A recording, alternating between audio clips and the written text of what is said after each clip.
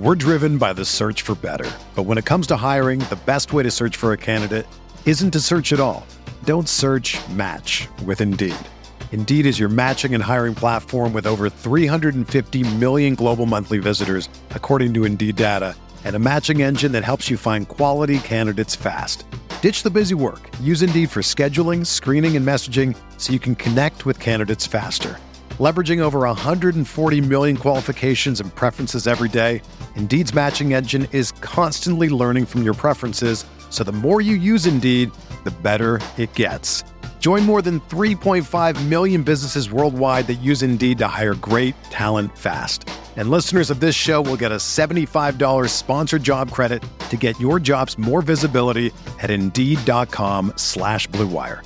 Just go to Indeed.com/Blue Wire right now and support our show by saying that you heard about Indeed on this podcast. That's Indeed.com/Blue Wire. Terms and conditions apply. Need to hire? You need Indeed.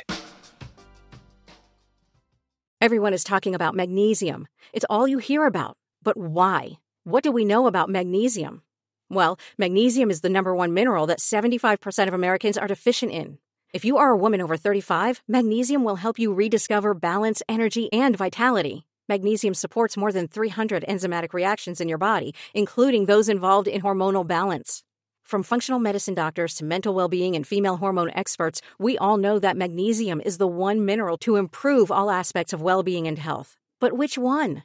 Magnesium Breakthrough from Bioptimizers, the trusted choice recommended by leading experts with 7 best-absorbed forms of magnesium to ensure your body receives the support it needs for overall well-being. Go to bioptimizers.com/balance today and use code BALANCE10 for 10% off. Support your journey to wellness at bioptimizers.com/balance. Magnesium Breakthrough from Bioptimizers, your foundation to optimal health and vitality. Enter the Pat Mayo Experience. Pat Mayo Experience. Pat Mayo Experience. Pat Mayo Experience. Experience. Welcome to the Pat Mayo Experience, presented by DraftKings 2021 Charles Schwab Challenge, DraftKings picks, and preview. Remember, smash the like button out there. In the comments section, you tell me your favorite single play in the $6,000 range for the Charles Schwab Challenge on DraftKings this week. The Listeners League link is open right now. It's filling up quickly. Link is in the description of the video and pod. If you are watching the video because you've tuned in from the audio podcast, there is a problem with Apple Podcasts right now. If you did the update on your phone, shows just are disappearing. They're not showing up on time. So I'm working to rectify the problem. It's not just me in the Mayo Media Network. CBS is having the problem. ESPN is having the same problem. It's an Apple problem. Hopefully they get their shit sorted out very soon. Because that'd be very nice, because, the numbers, all of a sudden, it's going up, and then it's like, oh yeah, no one downloaded the show today. That's really weird, because no one can actually download it or find it. You have to, go and search it. I posted up on Twitter if you're looking for a way to kind of jerry-rig around it in the interim until they get their shit figured out. But until then, you're watching it here on YouTube, so hey, welcome. It's available on every other podcast server, too. If you use Overcast or Spotify or Stitcher, it's still popping up there. It's just Apple Podcasts is having the issue right now. FantasyNational.com/Mayo will get you 20% off all the stats, all the tools, the lineup generator, the tournament simulator, ownership projections. It's all there for you. Check it out. Get your 20% off with FantasyNational.com/Mayo. Bringing him in because he's owed an appearance on the show, because we fought the last time he was on. He said KH Lee. I said Wyndham Clark. He cashes a 200-1 ticket on KH Lee to win, and turns out to be a pretty good DraftKings play himself. Wyndham Clark, he's fine. No KH Lee, put it that way. Jeff Ulrich from DK Live and Awesemo.com at the Fantasy Grind on Twitter. Congratulations, sir. You won this round. I did. Good timing, man. I don't know. Heating up a little bit in the betting area. You'll have to see it, but yeah, it was, I don't know. It was a cool sweat. I mean, I don't think I've hit a guy that big for a while, if ever. So it was cool. Yeah, a 200-1 winner, that's like it's funny because we throw out these 200-1 winners almost every single week. Spoiler alert, They never win. So that's one of the, I don't think I've ever hit a 200-1 winner. That hasn't been running. Yeah, I think 200. It's definitely. I'm almost positive I've never hit someone that big, but I did hit. I have hit like I had like 150 to 1 on the Corn Ferry Tour with Curtis Luck last year. So that's another big one. But it's like I was telling people, if you hit one guy over 100 to 1 every year, like you were laughing. So nice to get it out of the way, I guess. Well, realistically, I made this promise to Feinberg at the very beginning of the year. I was like, I'm just not going to bet anyone over to 80 to 1. If someone over to 80 to 1 wins, good on them. It's going to happen from time to time. It just doesn't normally happen. Yeah. Even when it comes down to it, you're probably not going to pick the guy that is 300 to 1 who wins. Like, I don't know anyone who bet Jim Herman, for example, at the Wyndham last year. Yet every single week, you look at my card, there's like 5 guys over 100 to 1. Yeah. If you're betting over 100 to 1, I really recommend you get it. If you do it consistently, you get access to like the good books with the good each ways, not the good books, just the good each way bets that are out there. Or you also bet them top 10 in some kind of way. So you do that mix and match because it's not going to cost you much to invest in the outright. But again, like I had an each way on KH Lee to like top 8. So that's where you're really getting the good bargains, at least in my opinion, on the each ways on those guys and on the placing. You throw a little on the outright, or if you're doing it each way, it's 2 bets anyways. But that's why I consistently have guys like that on the card as well. And also, I do think that every week there's a handful of guys that are 100 to 1 and maybe shouldn't be. Now, hitting them is like almost impossible. But again, if you're getting them each way or top 10 or something as well, I do think it actually creates like a pretty good bet. Yeah, at the Byron Nelson, Patton Kizzire really bailed me out with his, he came in second. So he came in third. He got the top 5 each way. I was like, all right, it's not bad. That's like what was he? He was like 100 to 1 there, wasn't he? He was 150 to 1. So that really paid out nicely for me. Exactly. Perfect example. And I mean, last week I had a couple guys at 70 to 1, same thing. So if you're doing those, the bigger odds, they're harder to hit, but mix and match with either the each way or the top 10. It's like a betting, thing. It just works if you do it consistently.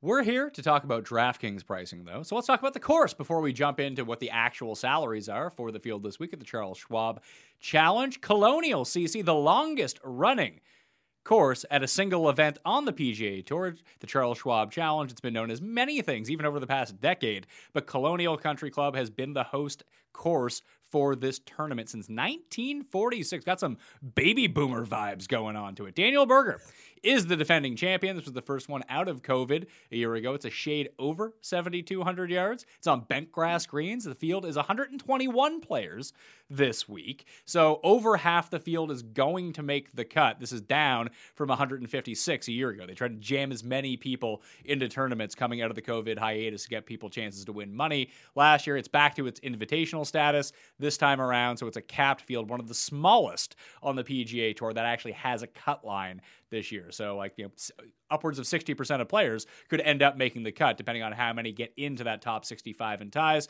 The only other real DraftKings note is for showdown purposes, get your guys starting on the back 9 if you can help it, because holes 17, 18, 1, and 2, pretty easy. The rest of them, not so much. So there is an advantage on the wraparound from 17 through 2, more likely to generate a birdie streak, which, if you're dealing with fractional points and things like that in DraftKings Showdown, it's something that you want to do. I went over that on the research show. You can go check that out. Came out Sunday, where I break down the modeling and everything like that. I even tweaked the model just a little bit as well. Maybe I'll check that in the newsletter. That comes out Wednesday evening. So subscribe to that in the description of the video and pod. Free. You can unsubscribe to it anytime you want, but sometimes it has some good info and sometimes it has some really good giveaway opportunities. So if you like free money, get it on the newsletter. What is it, an email that you delete and don't read? Who gives a shit? Just give me your email, okay? Thanks. What do you make of this course? Because it feels like a course where almost any style of player can win. Well, first of all, the showdown thing, man, with like the starting on the back nine, that is like, you're making me just feel dumb right off the bat. I mean, that's something I'd never think about, but I know there's people who do like approach showdown like that, and it just probably shows you that I should never play that format. But anyways, that's a good one to start off. You're right. It is kind of one of those courses, though, where realistically, like if a guy shows up and gets hot with the putter, he can win. I mean, it doesn't matter if he's a bomber. Like Phil's one here as an example, just booting it all over the course, got hot with his irons and got hot with the putter, and he picked up a win here. So definitely not what you describe as a typical Phil course, but a good example of just any kind of guy can really grab a win here. But it's tended to be, a playground for the Matt Kuchar types. I mean, you just look at the last few winners, Kisner, or Rose, Spieth. I mean, just elite putters, guys who don't necessarily do much off the tee, but they get hot with their irons, they get hot with their putters. So it brings in a ton of different styles in play. Obviously, we want to emphasize approach games. Morikawa last year, really hot with the irons, but you've got to kind of consider that, you could get out putted here by like a Brian Harman. Sand traps here, they're tough to play out of. Good sand players have good records here. So it's an interesting course. It actually played pretty tough last year. I hope the greens are tight and fast again, because they were last year, and that made it the 7th toughest course on tour. I think if they do stay fast, you'll see more guys with like Morikawa and Corey Connors have a chance here. Well, just based on the player that you've described, get a hot putter, be good out of the sand, hit irons okay, doesn't matter your distance. And with the current run of just geriatric players winning events on the PGA Tour, not even just Phil, but like Stuart Sink, Brian Gay. Does that mean Zach Johnson's going to win over the past 24 rounds? He's second in putting, third in sand saves. I think he's won twice here anyway. Yeah, he has won a couple times here at least. Zach Johnson playing like shit right now, Pat. So if he wins, it would break everything. But at this point, we can't really rule anything out, right? With what Phil did last week, obviously, just an insane. I guess he told everyone he was about to win or he was on the verge, but it sure didn't look like it. So maybe Zach Johnson is the same thing behind the scenes, just telling everyone. But you're right. It's kind of the same style of like veteran player, but he's pretty far. He seems pretty far gone right now. He was a little consistent there for a bit, but outside of like the putter and short game, I'm not that interested in Zach Johnson. He did in his 2 rounds at the PGA Championship. He did gain strokes on approach. It was the only thing that he gained in. It was the first time that he gained an approach in ages, despite the fact that I think he made the cut at both Wells Fargo and the Valspar, which is, putting and chipping was how he got it. I think he gained 6 strokes putting in each of those events. So maybe he can get heated up. I don't know. Here are your top 15 putters per Fantasy National over the past 24 rounds who are in this field. Reed, ZJ. If you gotta ask what it is, you can't afford it, big man. Patton Kizzire, Ian Poulter. There's another old dude. Kokrak, Denny McCarthy, Brendan Todd, JT Poston, Brian Harmon, Joaquin Niemann, 10th.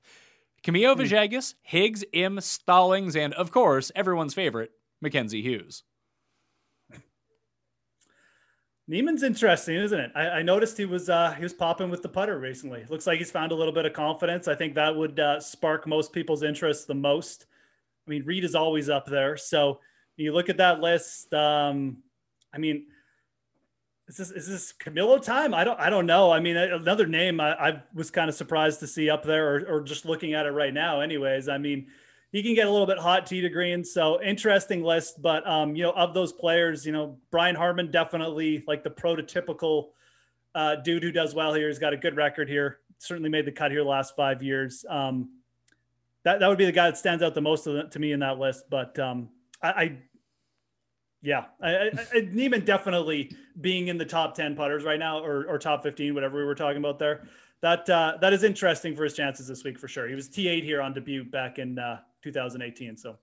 Yeah, I think that was the week he turned pro, or the week after he turned pro. It was one of his very first events as a professional coming out of the Masters with his amateur status. One of the reasons that I like him here is that around the green is just so de-emphasized. If he's having a good week, he's going to hit 78% of greens in regulation. And these are small greens. That's what that type of player needs to do to win here. If he's relying on his chipping and putting, he's absolutely screwed to begin with, because that's been bad, really bad.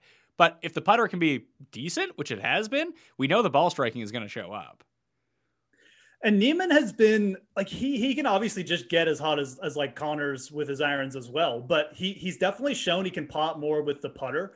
So I'm interested in him out of all those names the most, probably from an outright perspective, but also from a DraftKings perspective, I think too. He's only 9,300 coming off a solid week. His other win was on Bentgrass, if you want to read anything into that, but a very similar course. A bit of a ball striker's course where he just putted the lights out for a week too. And he won by a touchdown that week, I think. But, he doesn't necessarily have to get super hot with the putter to win. If he just putts consistently, he can also fire with the irons. So, yeah, I agree with everything you said. I don't think it's a tricky, crazy course where he's going to, short game himself out of it, take a 4-chip or something. Niemann is really interesting at that price. Definitely the guy, like I said, I think I like the most just in terms of pure upside in that range. I like Answer too, but everyone's going to be on Answer, and Neiman is a lot cheaper for DraftKings. Yeah, we're recording this very early in the week, so you'll want to go on to fantasynational.com to check out the ownership projections later on, like deep on a Wednesday, to really see where everyone's gravitating towards. I have no conception of who is going to be popular this week and who isn't, only because I looked at the betting board when I ran this through with Feinberg, and I couldn't really figure out who I wanted to bet from the top. And I think that leads us into the guys above $10,000. Jordan Spieth, the most expensive player on the board at 11-2. But then you have Justin Thomas, who's the number 2 player in the world, and he's cheaper than Spieth, which I can see, kind of. But he's still $11,000. You got Morikawa at 10-5, Reed at 10-3, Berger at 10,000. Those are your big 5. Those are the big 5 in terms of the betting odds. Actually, Answer is around Berger in terms of the betting odds this week. But I just think you keep riding Colin Morikawa here and just hope it's one of the weeks that he putts, because if it's not, he'll come in 8th, and if he putts well, he'll win. I mean, Morikawa is first in strokes gained tee to green, first in strokes gained approach over the last 50 rounds. Like, he's just so prototypical perfect for this course. He's going to hit a ton of fairways, which, is really the only important thing you have to do off the tee here. Just try to not get yourself in too much trouble that you're blocked out. He's going to fire at every pin because he's the best iron player in the world. He doesn't have to worry too much about chipping and putting. So, I mean, just the putting aspect really is what we're worried about here.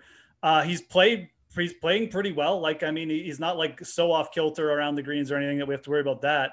Yeah. I mean, he's the best, of the top 3. I think Justin Thomas, obviously, if his putter shows up here and he just plays like his iron games like he does every week, I mean, he could easily win here by like 4 strokes too, but Morikawa's $500 cheaper. You don't necessarily have to worry about, Thomas coming off a miscut or anything like that. So Spieth maybe deserves to be 11-2. He's just so good at this venue. I get it. But, Thomas or Morikawa down there, yeah, I would play them either. And it's a pretty big savings. We're talking about $500, not like a couple hundred. It's $500 between Thomas and Spieth. It's hard for me to make an argument to not have like Morikawa as your top guy there. The issue is, like, Morikawa is my top guy of this bunch, but like I would have Thomas and Spieth so close behind him, and I'd have Reed and Berger at the same time, like, not too far behind them. Like, I don't think there's a lot that separates these top 5 guys, which is making it really difficult for me of where I want to start my team. So I take 2 of these guys, or do I say, screw it, play none of these guys, and play 4 guys from like 95 to 8,000, then fill out the rest of my team? Because that balance build is kind of enticing too, because there's a bunch of guys in that range who I think are actually quite good. And have a legitimate chance of winning this week. And a bunch of them, like the high 8s. Like, if I can go 2 low 9s, 2 high 8s, 2 low 7s, I don't hate that build, I don't think. No, I agree. And look, we're obviously talking about like the guys over 10K and how we'd rank them and stuff like that. And I agree. It's close. I mean, Patrick Reed here is a guy. I mean, we're talking about this being a bit of a putting event. He's probably the best putter, and that includes Spieth from the stats of the top 5. Although Berger and Spieth are both extremely good in that regard too. But I agree. I mean, you look at this event, and I don't think I'd have a problem just starting in the 9K range. I mean, we're early in the week here, and some of these guys are going to be popular, but they're also going to eat into each other's ownerships, right? Like Corey Connors and Joaquin Niemann, basically the same price. They're not both going to be like 50% owned. At least I don't think they're going to be. Gary Woodland's coming off a great week. Scheffler's coming off a good week. Everybody gets a little bit of Tony Finau in their lineup, and Answer is more expensive. So I think that's actually going to keep his ownership somewhat reasonable. So I think starting with 2 in this range is exactly what I want to do. Now, for uniqueness, you might, as we get more ownership projections later in the week, say, okay, Justin Thomas is coming in at like 8% or something. I'm getting a piece of that. But if we don't get that, if we do get like spread ownership from like 9K and above, then yeah, I'm just starting in the 9K range, because Corey Connors, ball striking stats, ridiculous at this point. Answer, putting, and an iron play, just like the perfect fit for this course right now. Niemann, we just talked about. Woodland. I mean, I can definitely, if I was leaning right now, just we're not worried about ownership or anything like that. Yeah, I'd probably start in the 9K range, maybe even take 3 or 2, and like you said, and then dip down in the 8K range. Trying to lose a little weight, sleep a little better, and not feel so groggy during the day? Health via Modern Nutrition can help you do all of those things with a few small keto-friendly choices to improve your metabolism throughout the day. HVMN is a nutrition company that takes the mystery out of counting macros. They're results-driven, modern nutrition for modern lifestyles with less sugar than competitors. Their products provide lifestyle and habit upgrades that help their customers become healthier and better versions of themselves. By using real, organic ingredients, HVMN has made keto and lifestyle improvements easy with healthy, low-sugar options that are great for you and deliciously satisfying. HVMN offers single items like MCT oil, keto food bars, which the chocolate chunk ones are amazing, and you will thoroughly enjoy keto food bars. That's really where it's at. And, I mean, maybe it's more your bag. Keto collagen powder, or you can grab a kit that includes all the essentials at an everyday discount. Whether you're curious about keto, want to improve your performance, lose weight, or boost brain and body wellness, HVMN will have a non-intimidating solution for you and in tasty flavors. HVMN is modern nutrition for modern lifestyles, and their new kits make it easy to embrace healthy living and quickly feel the difference. Right now, HVMN is offering our listeners an additional 10% off your first order when you go to hvmn.com/mayo. Embrace healthy living today. Go to hvmn.com/mayo for 10% off your first order. That's hvmn.com/mayo for 10% off. And even the 9K range, I'm finding it really difficult to parse because you can make a very compelling case for a lot of these players. Like starting with Zalatoris, who I just continue to play and bet every single week. It didn't work once, but that's okay. You know, I lose every week anyway. It's not usually Zalatoris' fault that he's not the reason that I'm losing all the time. But I do worry about the putter with him. Is like, can he get it hot enough to do it? Now, at the Masters on really fast bent grass greens, it wasn't a problem for him. So if he can continue to ball strike the way that he's doing it right now, maybe he's sort of like a discount Morikawa at this point, who just kind of hits it slightly longer, obviously not as accurate off the tee, but the irons have been not as good, but 92% is good, which is a pretty compelling case for someone here. Then you just drop down. You mentioned Answer. I'll probably just fade Answer and hope he has a bad week, a bad putting week or something like that, because I bet Connors, I bet Niemann. I can see myself starting my lineups with those two guys. Yeah, you look at the structure of the 9K range, and I mean, I think some people just get on Answer just because they don't want to miss. But it does feel like Zalatoris could be the guy who people just like, well, they take your same philosophy. We're all going to be talking about how guys have lit it up on the greens here, and Zalatoris can't putt well enough here. But like, let's not forget, I mean, Justin Rose came here a couple years ago and just like basically hit it to within 10 feet every hole. And I think he only gained like a couple strokes putting that year. So it certainly can be done. I also think, you look back last year, Morikawa got in the playoff. He had a good putting week, but it wasn't crazy good. It was just solid. He lost in the playoff. I mean, he easily could have won the event. So I think this is actually a pretty good stop for Will Zalatoris, if we're being dead honest. I mean, he is just firing with the irons so well right now, so pure. If the course plays a little bit tougher, I really do think that favors the guy with like the stronger iron plays, whereas it should become like a little bit less of a putting contest. So all in all, this 9K range isn't like much easier than the 10K range to sort out. I mean, I think I'm probably okay leaving Scheffler out of lineups this week. Iron up game just still isn't there. If he gains like 10 strokes putting or something, fine. That'll beat me.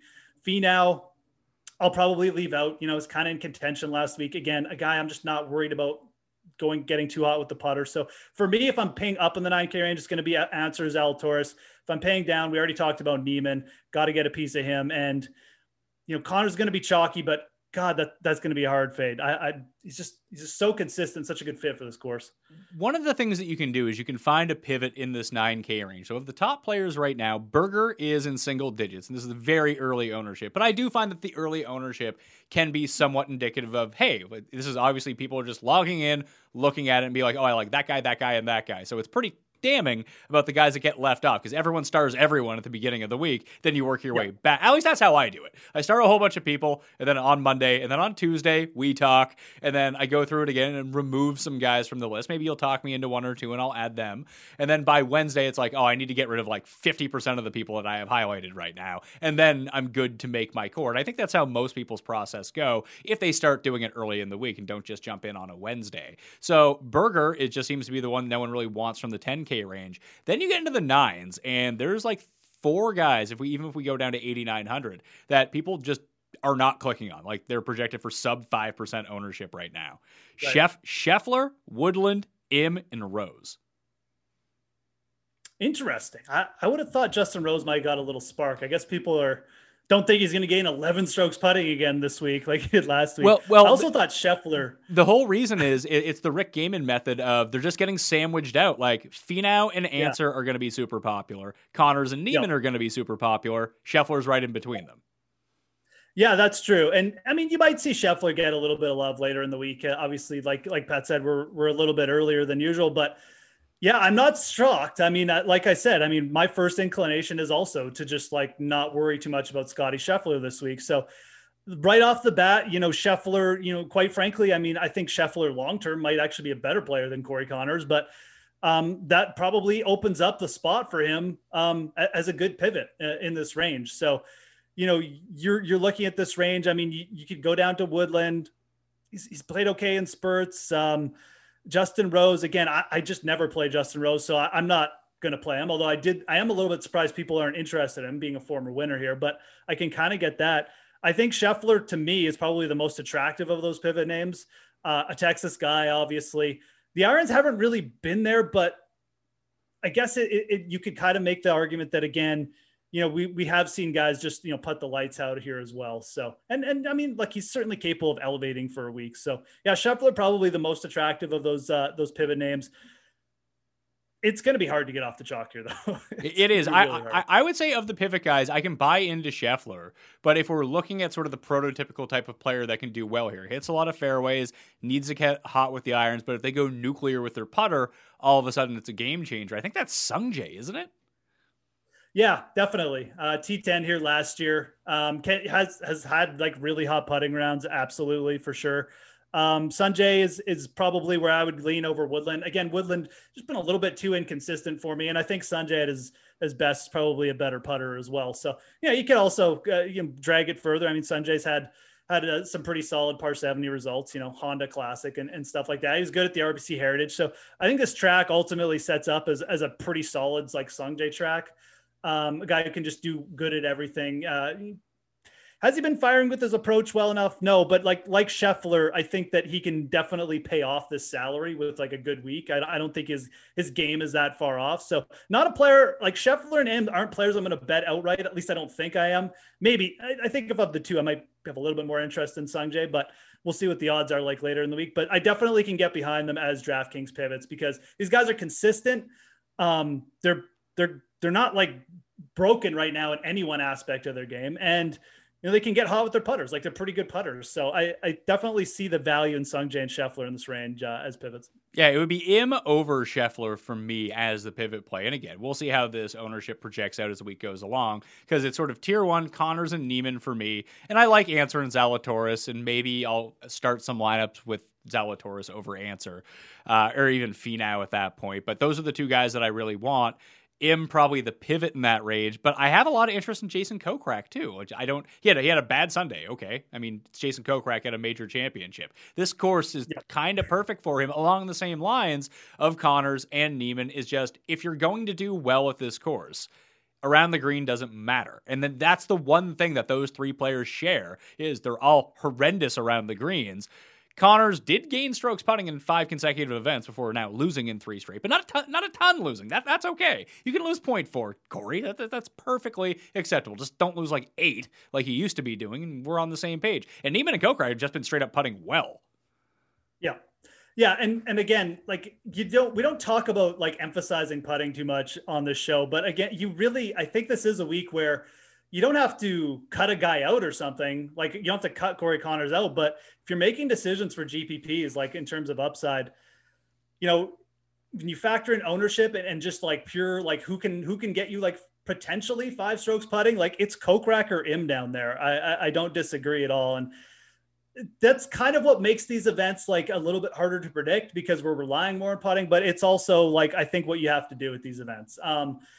Again, I'm not necessarily just going to straight up fade Corey Conners just because, Sungjae is like a slightly better putter or something. Well, he's more than slightly better, but it is like something I'm going to factor in. I'm definitely factoring in on bets this week and stuff like that. Like guys, I think could pop for massive putting weeks. And I think you have to do this at the top as well when you're coming down. And who are you going to leave out? Are you really going to lean on Niemann here, or are you going to lean on Conners? I think that's going to be the big one for me, because I don't want to play both of them. They're probably just going to be too much ownership. So if I'm leaning one, it's probably going to be Niemann. He's putted better, but you could also make that argument, if you got to decide between Conners and a less chalky play like Kokrak or M, they definitely bring better upside from the putting perspective.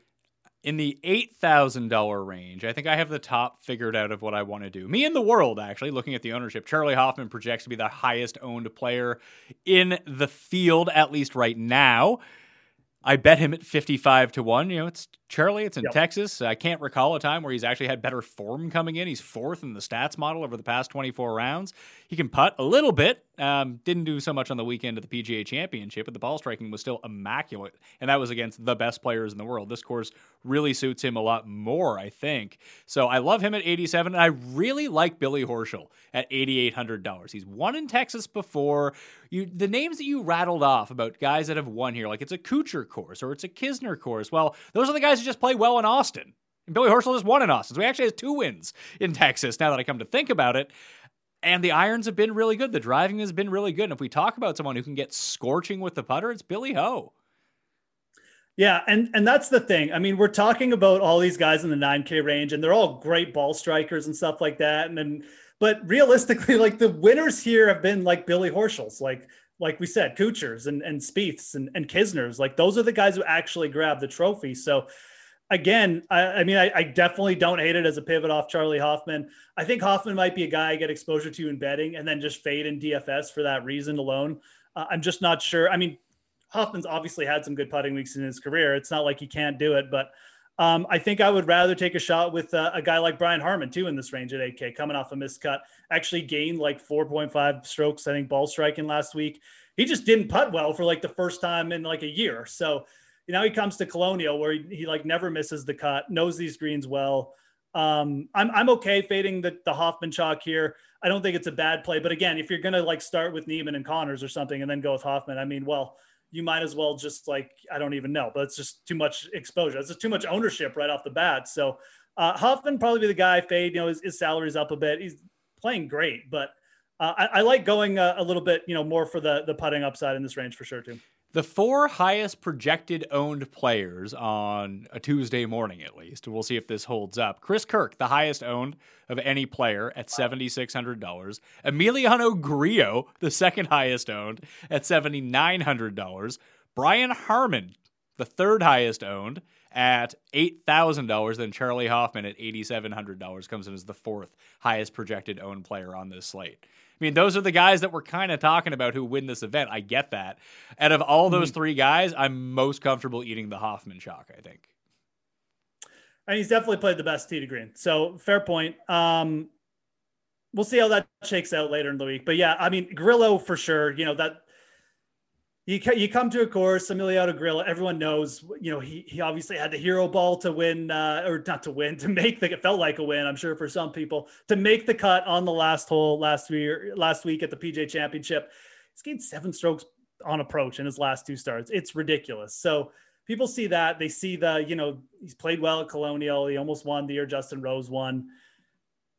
It's hard to get off. I mean, the guy's under 8K in price. He's making a lot of cuts. And when he does make the cut, he's generally like getting himself into contention or top 20ing. So been a very solid DraftKings play. Like when he gets across the line. So I don't know. I mean, all these, obviously all these guys are going to be focused on. So I think the real struggle this week is just like finding appropriate pivots, because it does feel like that's hard. I mean, we talked about guys in the 9K range. And I think there's legitimate, upside with Sungjae and Kokrak, but it feels harder as you get down here for sure. I mean, I like Matt Wallace, but he's never played here before. He does have a tendency to just kind of like, go through peaks and valleys. Is he reaching another valley here? You could definitely make that argument. Tringali, I don't know. I still think Tringali is going to get some ownership this week anyways, but could be like half a Harman or something like that. Is Phil the pivot? I don't know. I mean, like, do we just play Phil again? I don't really want to do that, but yeah, I have Phil and Ryan Palmer currently projected at 2% ownership. I think I play Palmer. I definitely play Palmer. It's his home course. How could that fail? Yeah, that was like 5 years ago, right, Pat? Like when we broke into the industry, that was like the one thing. Everyone's like, Ryan Palmer's going to win this week because this is where he played. That was like the analysis for the week. So I guess everyone just forgot. Maybe it's like it's become like so less of a thing. But yeah, I mean, Ryan Palmer's playing fine. I mean, he's actually putted quite well this year if you look back too.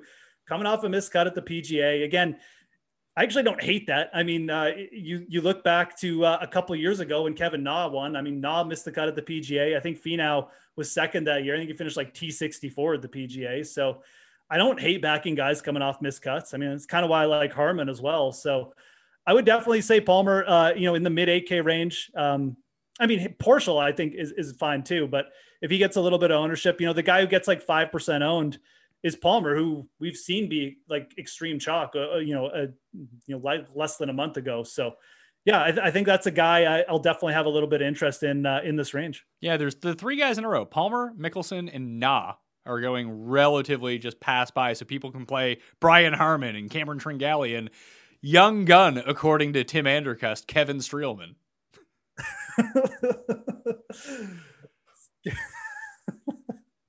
I knew you'd pick up on it, but when Phil walked past Streelman yesterday, oh my God, like I felt bad for him. I'm like the guy just wants like a little shout out here, Phil. But yeah, Streelman, normally I think coming off a normal week, you'd be like, this is, Streelman sets up well for this course. Good ball striker. Can he get hot with the putter? Probably not, but definitely didn't look like he was comfortable putting, in the fourth round last week. You would consider him.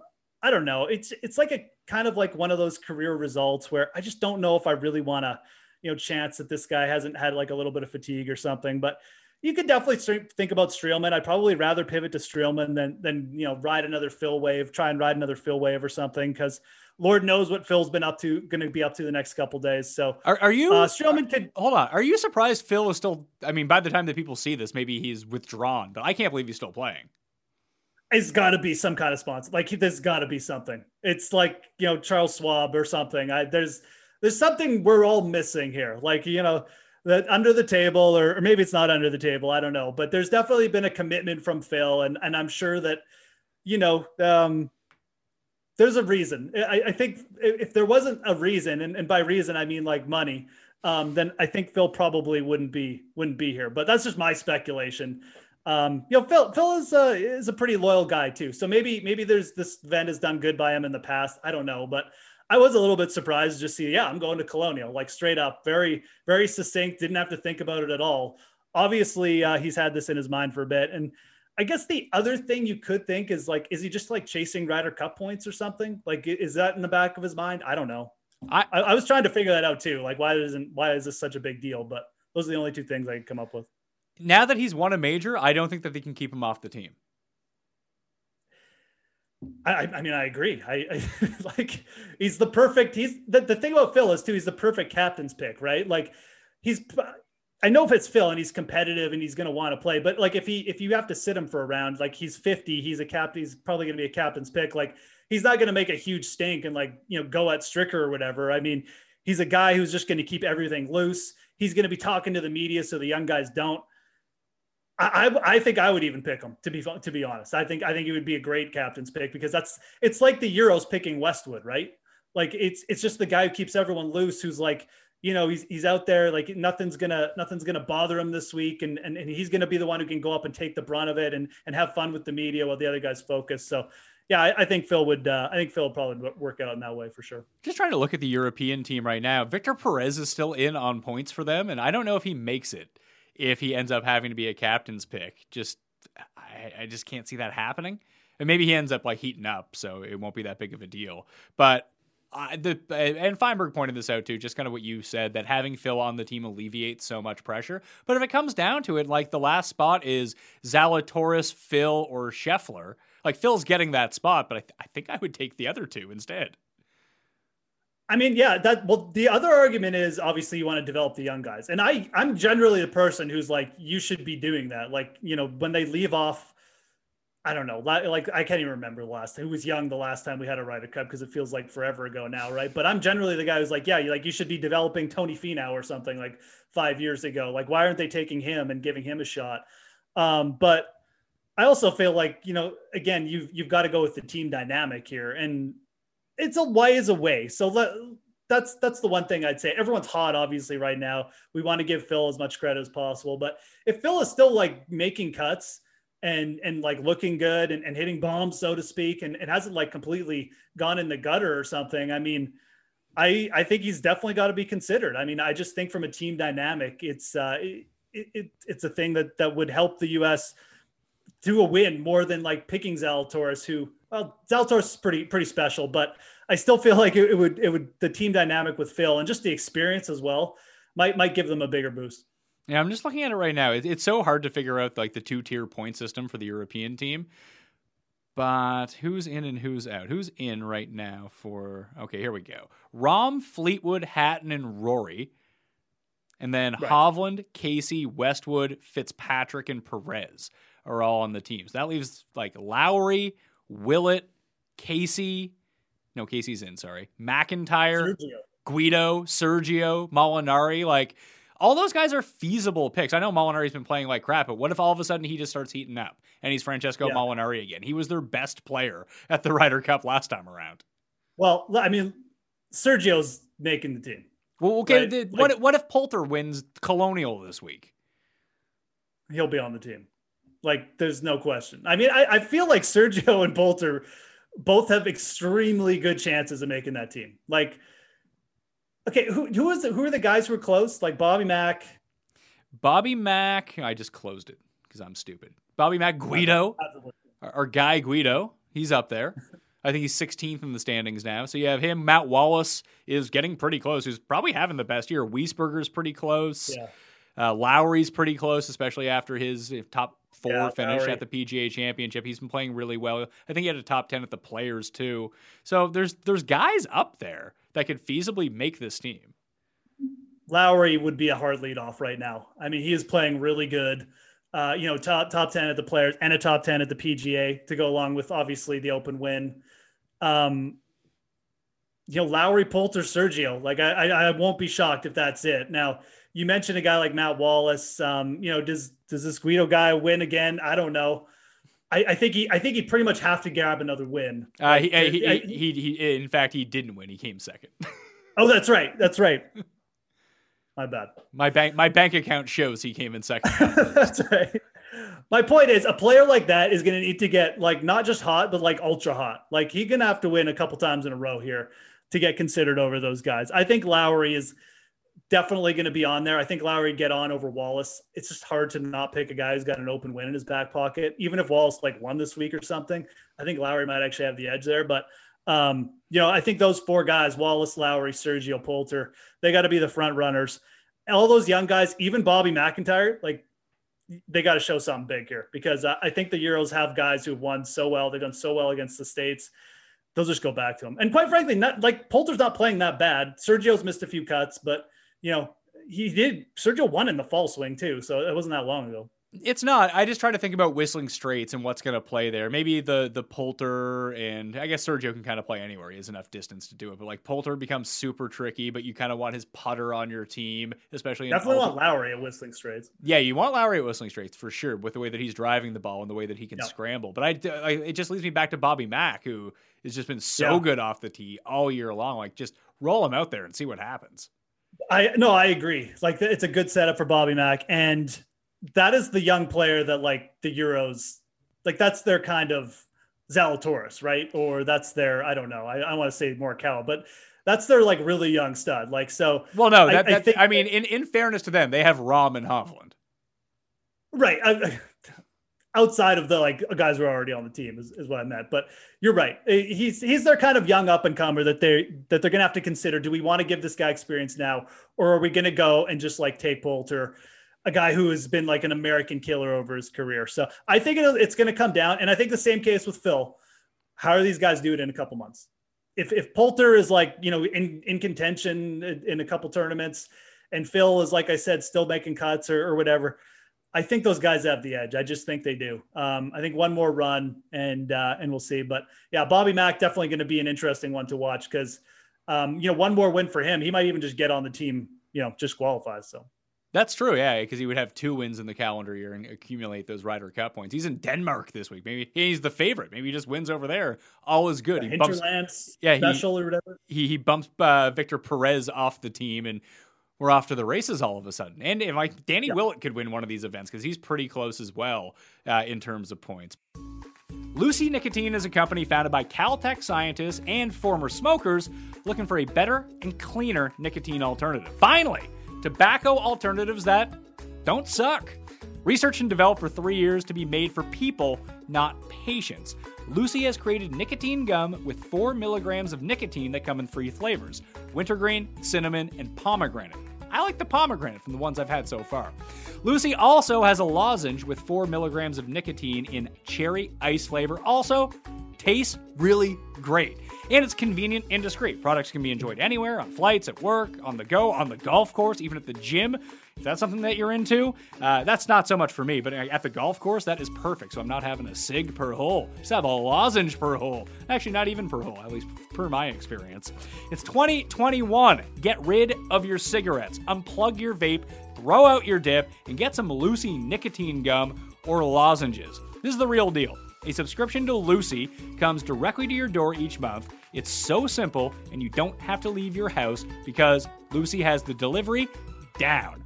The Pat Mayo Experience listeners, go to lucy.co and use promo code MAYO to get 20% off your first order, including gum or lozenges. That's lucy.co and use promo code MAYO at checkout, MAYO. Also, I have to give this disclaimer. Warning! This product contains nicotine, derived from tobacco. Nicotine is an addictive chemical. Lucy.co, and be sure to use that promo code MAYO at checkout. I want to talk about the 7K players at Colonial, shifting back to that. The guys that I like right now, none of the chalk guys, actually. I like Poulter this week. Poulter burned me the year that Kirk won here. I thought the Poulter was going to win, but alas, he did not. Kim, $7,600. Time to get back on track for old Si Woo. And I like Patton Kizzire again, $7,400. But why am I going away from Patton Kizzire? He's been so good to me.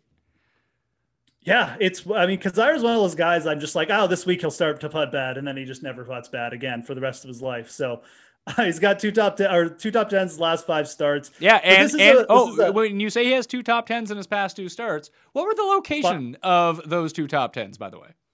Oh yeah, Texas, Pat. Texas guy, I guess. I don't know. Good point out though. Valero and Byron Nelson. So, but realistically, I mean, this is, Kazzire's got his win at the OHL and the Sony Open. I mean, pretty good comparables, tighter tracks, especially the Sony. So this is a track where, Kizzire again, these tracks like Colonial, they bring in all different types of players, and Kizzire doesn't have to be crazy good off the tee. He's just got to be not the worst. He can definitely get hot with his irons a little bit. And if he does, we know what he can do on the greens. He can go absolutely nuts. Like I said, you could get like a +8 stroke ball striking from Corey Connors, and Kizzire could just output him and grab the win. So I definitely don't hate it. We mentioned Vajegas' name down there. I don't mind Harold Varner at this track. Opened with a 63 here last year. He's been playing pretty good. Is again, another player who he's kind of gravitated to these tighter tracks. Like you see him at Hilton Head. He's played well at Wyndham. I kind of like HV3, another Texas guy. He was top 20 here last year.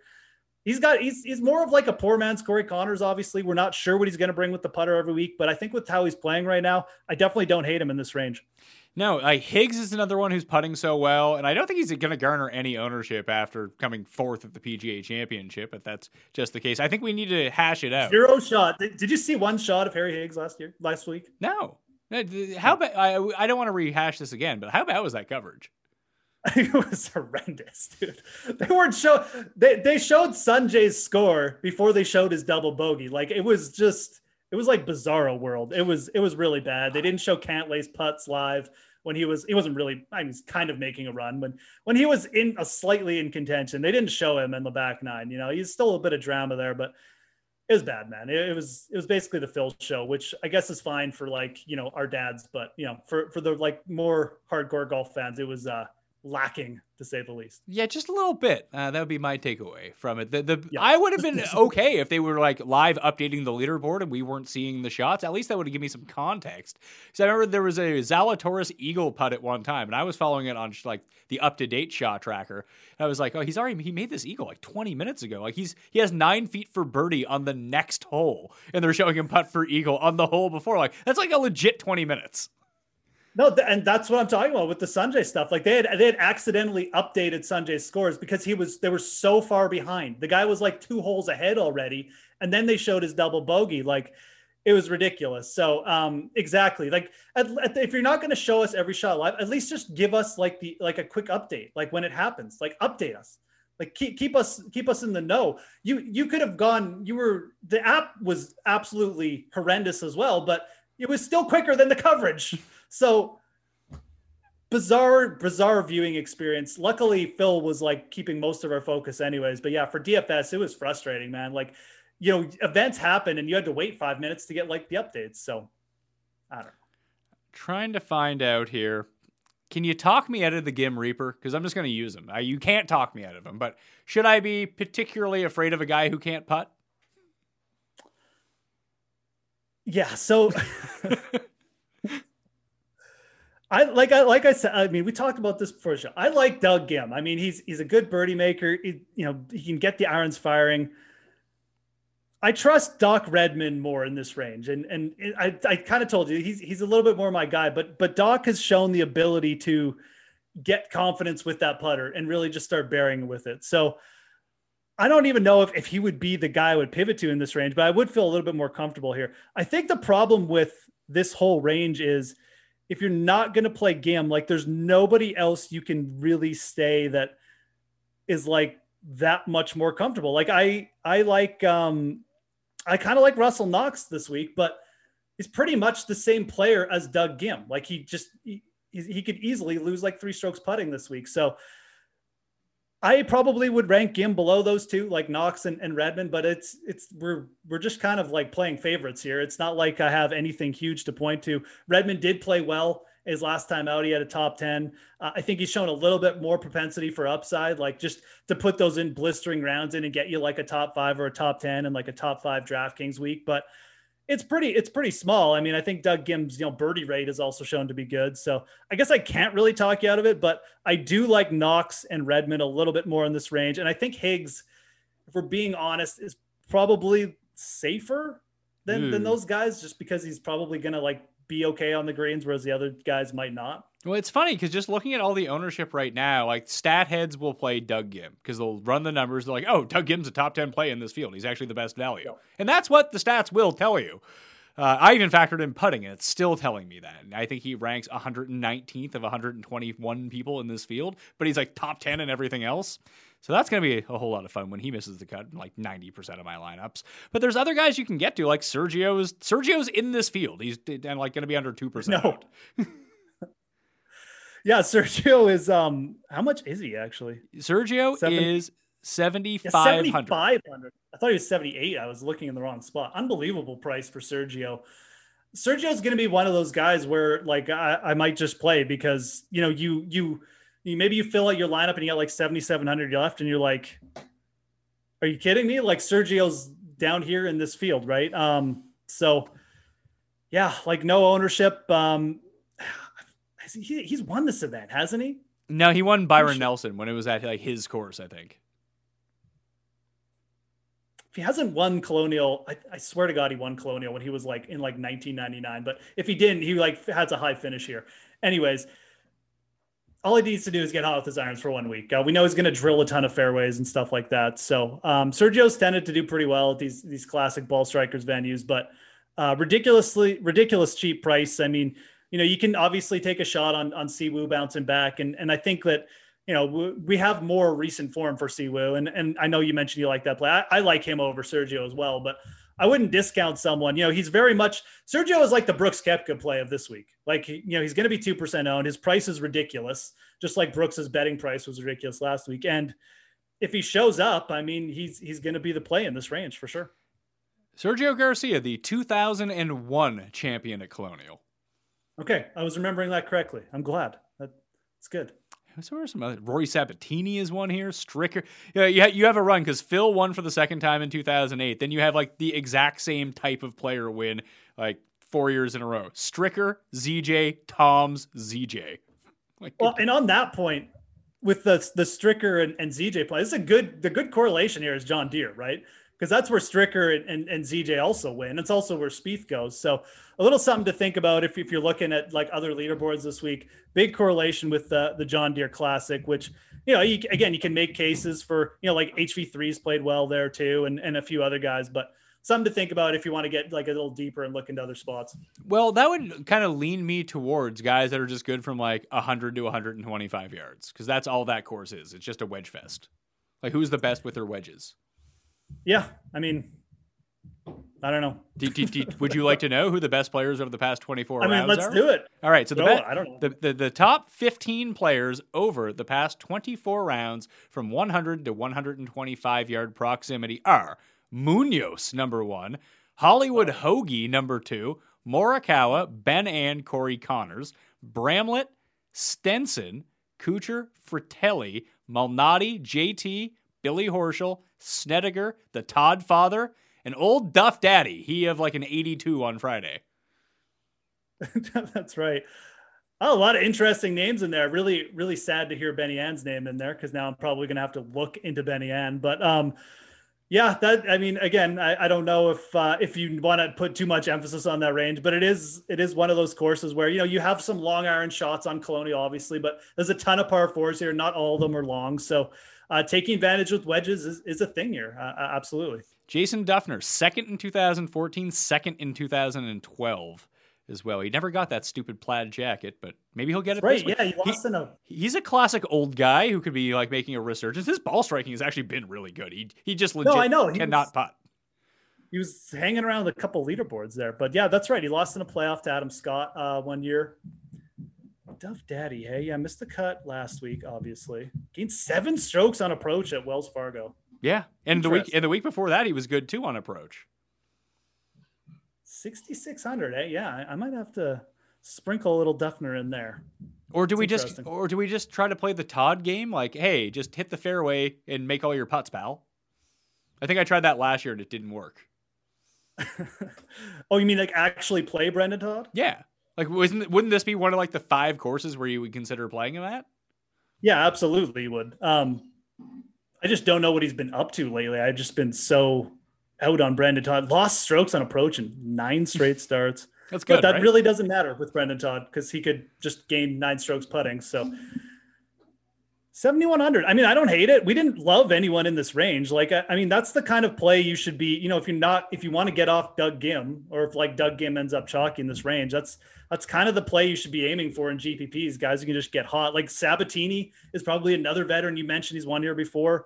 I have no idea what that guy's been up to lately either, but Pat Perez, all great putters. Oh boy. The chalk in this range, at least right now, and for Fantasy National members who've generated a lineup so far, maybe it was just you, but Doc Redman is popping off the charts, but his projected ownership is only actually 8% at the moment, the same as Gims, the same as Gooch, the same as Glover. Like, they're all just kind of the same. Varner's the only one who really sticks out from below 7,500 to 7,000 as someone that is like people are actively gravitating towards. I'm kind of interested in Pat Perez and Duffner now, coming off this Phil win. The old guy narrative. How old is Kyle Stanley? Like, this reeks of a Kyle Stanley. 33, isn't he? I don't know. He has that big beard and he wears those glasses. He could be any age. He also can't putt, though. That's true, but neither can Duffner. Yeah. No, that's definitely a good point on Duffner. Stanley's played well. He's been a lot more consistent with the irons, which is like his bread and butter. Like when they're going well, he can kind of compete anywhere. But this is definitely his style of course. Doesn't hit it a ton off the tee. But yeah, putting has been pretty bad. Lost over a stroke in 5 out of last 6 events, but he could spike. All right, 6K guys, before we get out of here, once again, smash the like to the episode. Leave your favorite $6,000 player in the comments section. Here are the ones I got on the go right now. I love Matt McNeely this week, so that's only going to burn me considering he's made 4 of 10 cuts in 2021. But I really like him. I got a worse guy than Matt McNeely. So okay, so I got McNeely, Hoagie, who I mentioned. I actually really like this week. He's been playing pretty well. Yep. Duffner, Stenson at 67. I'm putting a tentative star next to his name. And I actually really like Michael Thompson. I'm a big Michael Thompson truther, so I can definitely get behind that. I do have one question for you, though. He won on the PGA Tour last year. He wasn't in the PGA Championship this year. How did that happen? That is a very good point. How did that happen? I don't know. How is that? Yeah, wait, actually, no. Like what? Oh, because it qualified him for one before the PGA last year. He did, but you'd think if you win a tournament on tour, like you'd still have like good enough status that you could get into the PGA Championship the next year. Yeah, it is kind of weird because like he finished 5th at the Amex, 25th. Like he's got some results. I get. You know what? I bet you was right on the cutoff. Like I'm not going to look it up here, but he's probably like 100th, and I think he had to be top 70 or something at a certain point. So. He was probably really close. He was probably one of the alternates or something. But yeah, that is weird. But it definitely, he won right before the August PGA, so obviously it qualified him for that. Where he missed the cut. He is currently number 106 in the world rankings. Yeah, so if he was outside the top 100, he's definitely running the bubble. Yep. Yeah, and his win only got him up to 99th in the world when he won. He was. Yeah, he was down in the 200s, but he gained 5.1 strokes on approach at Wells Fargo. Yep. And these are just the courses that I like him at. And if we're talking about someone, if he just hits his irons decently, he is someone who can putt his way to a win. Yeah. Oh, Michael Thompson is a fantastic putter. He's a pretty talented guy. Like former number 1 amateur player in the world at one point. I mean, he's definitely like someone who, you wouldn't think of him, but he's a multi-time winner on the PGA. And I wouldn't be shocked if he got another one just because of how good he is on and around the greens. Like there's enough courses like Colonial where he could pop. So I definitely like that. Yeah. Like you said, popped a little bit with the approaches in his last time out. Stenson's definitely interesting. I'll be taking a look into that. I mean, 6,700. Like that play. I mean, Stenson's been playing a little bit more, which you like. I'm not going to bet Stenson for an outright or anything, but what are his odds? Because he's gained on approach in 4 straight events. He gained 6 strokes on approach at the PGA Championship. Yeah, no, absolutely. I mean, people are all over Grillo, but maybe we should be betting him actually. Now that I think about it, but I mean, Rose has won here before. Don't they all just win at the same places? Who are you, Henrik Stenson? Like, what's going on here? Here we go. 200 to 1.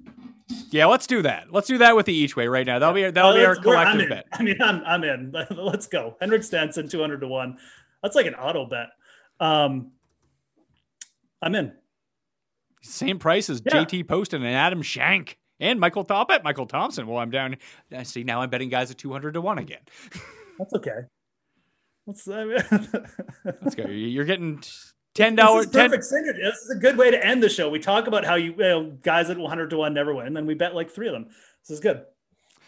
$10 on the win, $10 on the each way. So if they win, they pay $2,500. Let's do this. Let's have it. I'm definitely getting on that. He did. I mean, he's gained strokes. He's gained overstroke in his last 4 starts, Stenson. So yeah, the only guy from down here, there's one that doesn't make sense to me in terms of pricing. It's weird because I never play this guy, but the way that you've described it and the way that he can pop and his one good thing that he can do, whenever you look back at any of the high finishes that he's had in his career, it's at courses like this. I think you're going to talk about my guy here. It's Denny McCarthy at 60. Why is he 60? Oh, no, it's not my guy. Denny McCarthy's usually like 7,400. Why is he 6,300 in this field? Yeah, that's true. I was going to talk about Patrick Rogers, but same deal.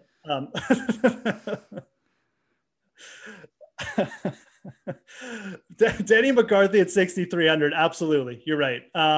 Lahiri is actually another guy. Actually, I'll save that for Ben in case he's on tomorrow or something. But Lahiri, Denny McCarthy, you can make cases for these guys down here. And that's where I would lean. Again, if you're looking for a guy who can pop down here, those are 2 names.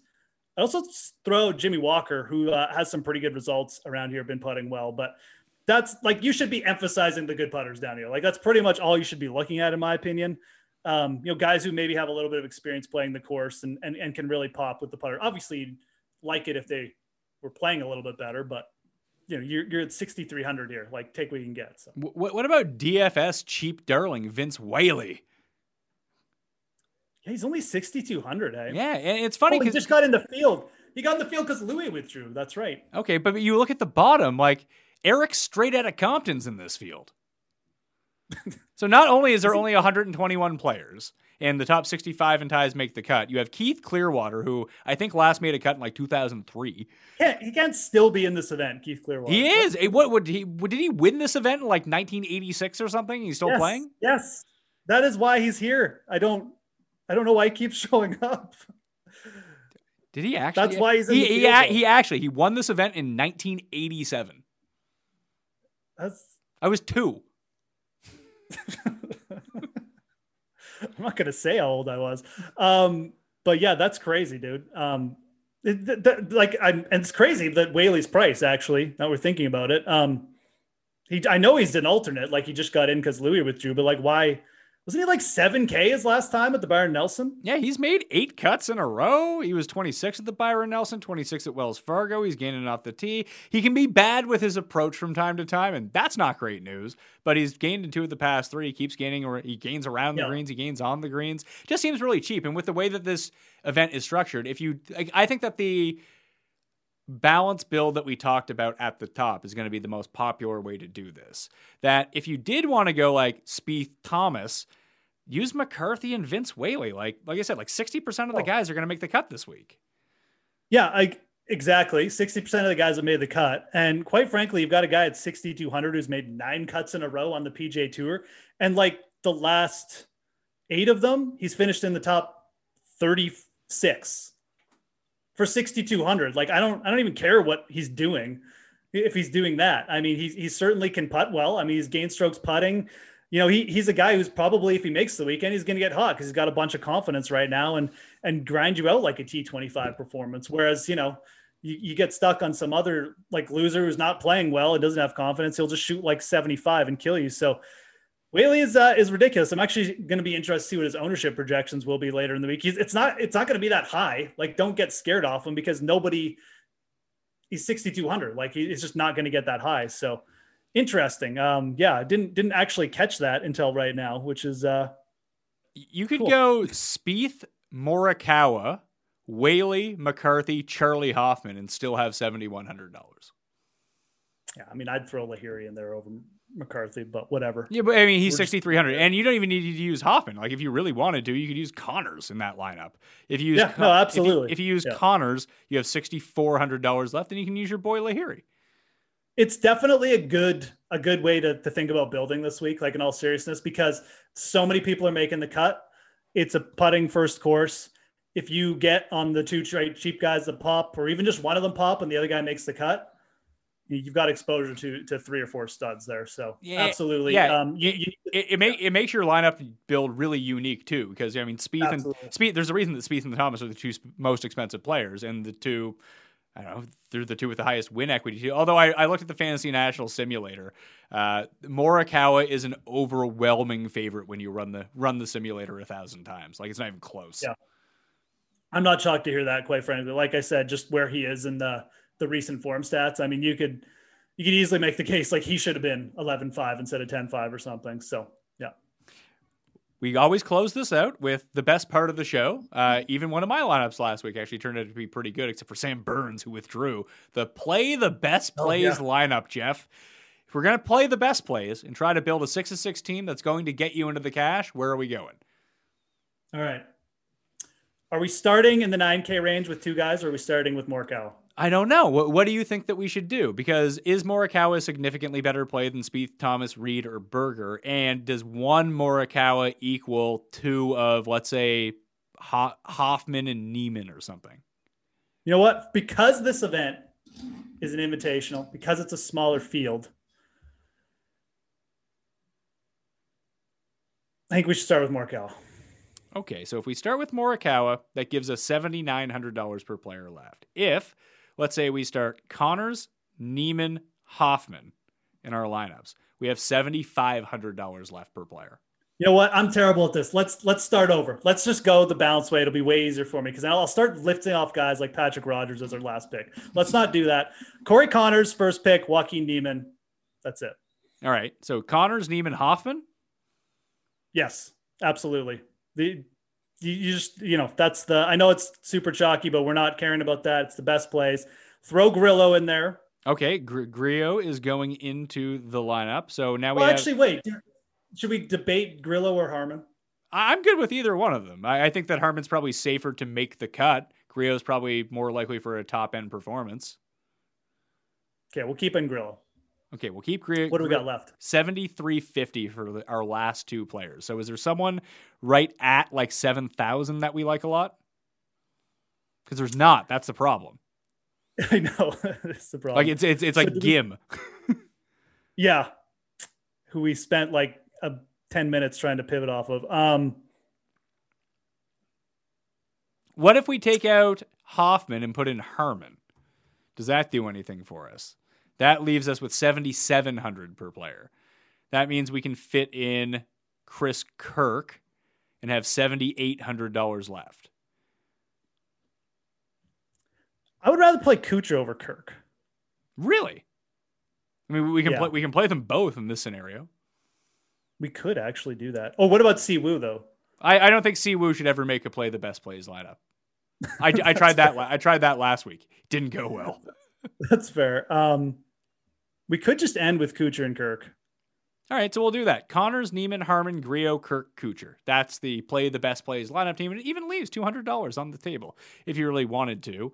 You could get from Hoffman up to Rose or Horschel, or you could go from, let's see here.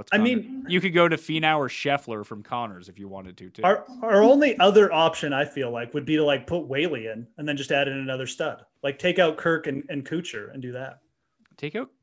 Okay, so Whaley at 6,200, put him in there. That leaves us with $9,200 left now.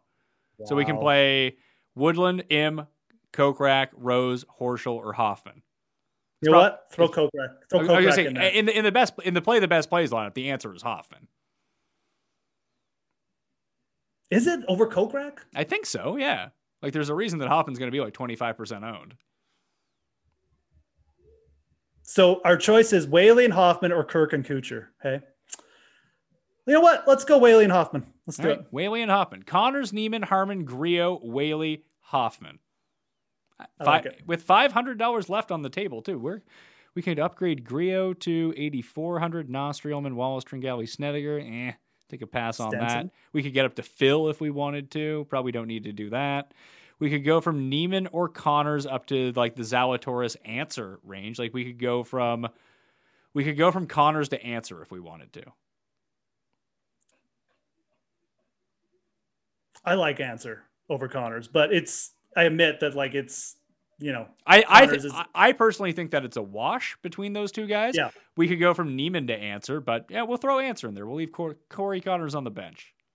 Okay, let's do that. Let's bench Connors. All right, so the official play the best plays lineup. Answer, Niemann, Harmon, Grillo, Hoffman, Vince Whaley. Okay, I like it. Right, there we go. Leaves $200. Taking advantage of that cheap Whaley, man. I mean, look, it's a big discount. There's one player, and then we try to do this at the end of every show, that I rescan the board and figure out a player that we just didn't mention once who really deserves to be mentioned. Lee Westwood. $7,600. Okay. He had it kind of going at Byron Nelson after day one, and he had it going for like the first 2 days of the PGA Championship. I mean, I've been thinking about Lee Westwood, but I've been more thinking about him for like the Open Championship to grab a win there. But you're right. I mean, he's looked like the last 2 times out more closer to that form than like that we saw from him at the Players near Palmer, right? So I could see it. I mean, in that range, you're going to have to decide. I mean, I threw out Kuchar already, but Kuchar will get some ownership. But if you want a really low in play, like I would probably feel a little bit more confident over him versus Sergio. Maybe Sergio has like the better upside, you could argue, but I don't even know. I mean, Westwood just about won the Players like a couple months ago, so I can get behind it. Do you like him over Poulter or no? I like Poulter this week. I do like Poulter. I like Poulter at this course just with the scorching hot putter. I think Tita Green I would trust Westwood a little bit more. What do you think Brendan Grace came at the PGA Championship when all was said and done? Oh, good question. T30. T38. Wow. Felt more than I thought. Him and Bezuidenhout had a brutal Sunday.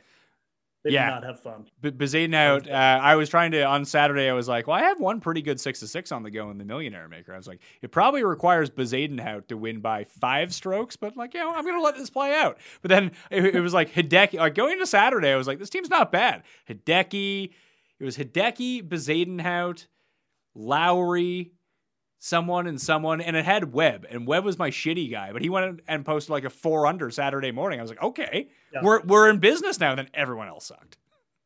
I had a similar experience. Lowry put a lineup that I didn't think had any chance of cashing in the cash, and then Cantlay came along and tripled the 17th and took it out of the cash. So that was fun. Good times. Had bio. What you got going on this week for golf coverage? Oh, just the usual at DK Nation, DraftKings playbook there. Have the cheat sheet up. So check that out. I'll tweet it out on Twitter. You can follow me at the Fantasy Grind.